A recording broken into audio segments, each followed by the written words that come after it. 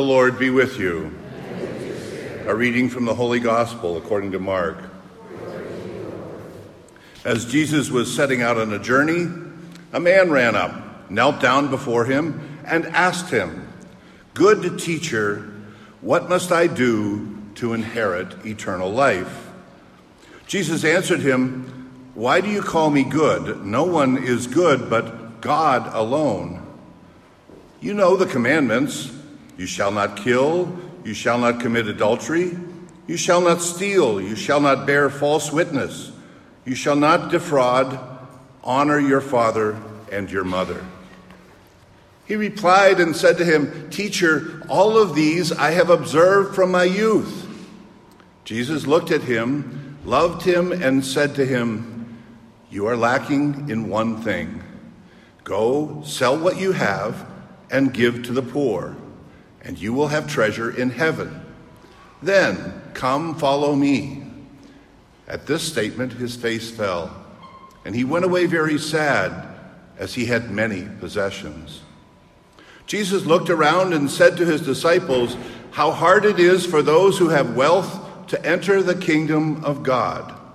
The disciples were amazed at his words. So Jesus said to them in reply, "Children, how hard it is to enter the kingdom of God. It is easier for a camel to pass through the eye of a needle than for one who is rich to enter the kingdom of God." They were exceedingly astonished and said among themselves, "Then who can be saved?" Jesus looked at them and said, "For human beings it is impossible, but not for God. All things are possible for God." Jesus began to say to him, "We have given up everything and have followed you."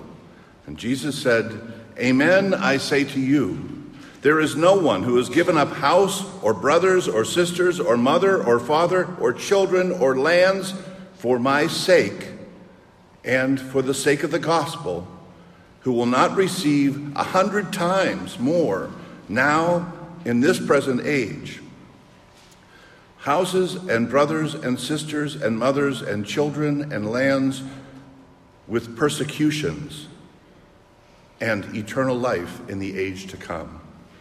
The Gospel of the Lord.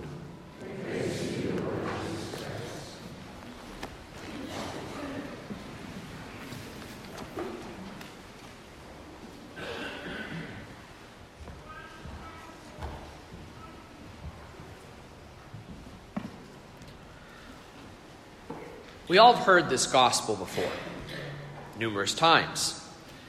And we all hear how Jesus says that it is easier for a camel to go through the eye of a needle than it is for a rich person to go to heaven. So Jesus is saying here that we all have to go out today. We have to sell everything we have. We have to take all of the money that we got from selling and all the money in our bank accounts, and you have to give it to the church. So you can write out a check to Father Andy. Right? Yeah. Right. Yeah, that's exactly what we're supposed to do, because, you see, that's what Jesus is telling us here. The eye of a needle is not the same idea as what we're thinking. Now, of course, they would have had bone needles, so it wouldn't be as small as what it is today. But what Jesus is talking about, particularly here, is a hole in the wall of the old city of Jerusalem. Now, you may have heard this story before and heard how this explains what he's saying, because we priests, when we don't know what else to say, this is kind of what we say. At least I've heard it a million times. I don't know about you. But I'm saying it today because I think it's extremely important for us to understand this image. Jesus uses a lot of different images that we can't understand. When I was in the Holy Land, I had the opportunity to see what they called the eye of a needle. And so it's this hole in the wall, and what you had to do to get into it is you had to bow your head. And when you stuck your head through, if you were someone bad, you lost your head. But if you were someone good, you could get through. Now, if you were to go feet first, they once again knew that you had bad plans. And so they would pull you through, and you'd lose your head. Well, we kind of need our head to get to the kingdom of heaven. So we don't want to do that. And so what Jesus is saying is, because this is such a narrow place to get through, and because we have to humble ourselves, it's easier for this animal who is burdened with all the goods that we have, the goods that we carry, it's easier for this animal to get through that than it is for us to get to heaven if we are rich. And so what exactly is he talking about when he means when we are rich? Is it that when he means we are rich in the Spirit? No. Does it mean that we are rich in his love? No. But rather when we are rich of worldly vices, when we are rich of our own pride, when we are rich of our own amazingness, I guess. And so the image that he's saying to these people, because this very wealthy young man has come to him saying, what do I have to do? What do I have to do? And he says, you've done everything. What else? Well, you're lacking here is your love and your faith. Because you're putting things before me. And God doesn't want any of us to put anything before him. And so, just like we heard a few weeks ago, if something is removing us from his graces, cut it off. Deacon very clearly said in his homily, if your phone, which is one of the biggest distractions, is causing you to sin, get rid of it. That's what Jesus is saying. If we are placing anything in our lives before him, before the goodness that he is, then it is going to be difficult to actually enter into heaven. And so Peter, thinking that he's so smart, once again says, we have given up everything and followed you. Well, haven't we? Or have we said, you can have everything but this, Lord. You can have everything, but I'm going to hold on to this because it means too much to me to let go of. Newsflash, you can't take it with you to heaven. If you're prideful, you can't take that with you to heaven.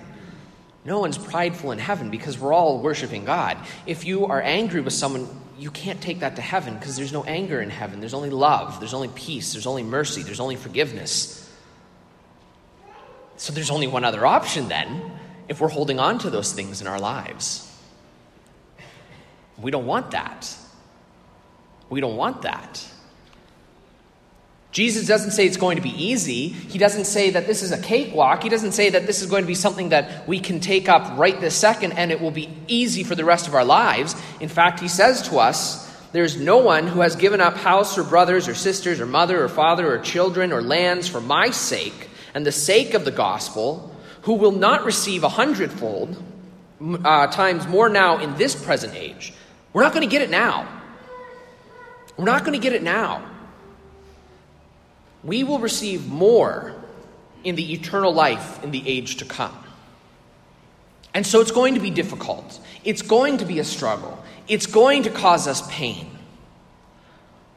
But we know the end of the story. We know why we are gathered here. And so Jesus tells us today, humble yourself in my presence. He says to your heart today, humble yourself when I am near.